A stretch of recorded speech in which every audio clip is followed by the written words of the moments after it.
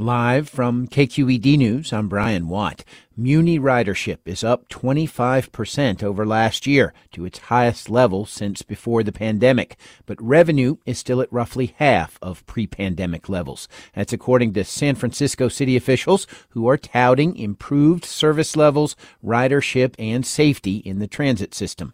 At an event Wednesday, Muni Chief Jeffrey Tumlin said he's working with federal, state, and regional agencies to help close an ongoing budget deficit. To bring in revenue from every imaginable source in order to close this gap and to continue not only providing the service that we're doing, but to continue making that service better and better.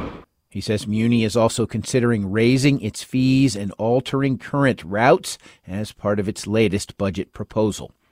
San Francisco District Attorney Brooke Jenkins is partnering with community organizations to place victim support advocates in 2 neighborhoods. Jenkins says she hopes to increase access to victim services by eventually stationing such advocates across the city. Here's Jenkins announcing the program Wednesday. Victims of violent crime will be able to come in and meet with our victim advocates to discuss perhaps updates in their case if they need one, to find out whether or not the victim compensation resources are available to them. If they are, to get assistance with applying for those resources.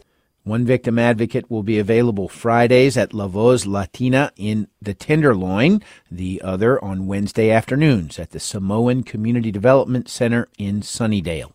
I'm Brian Watt, KQED News.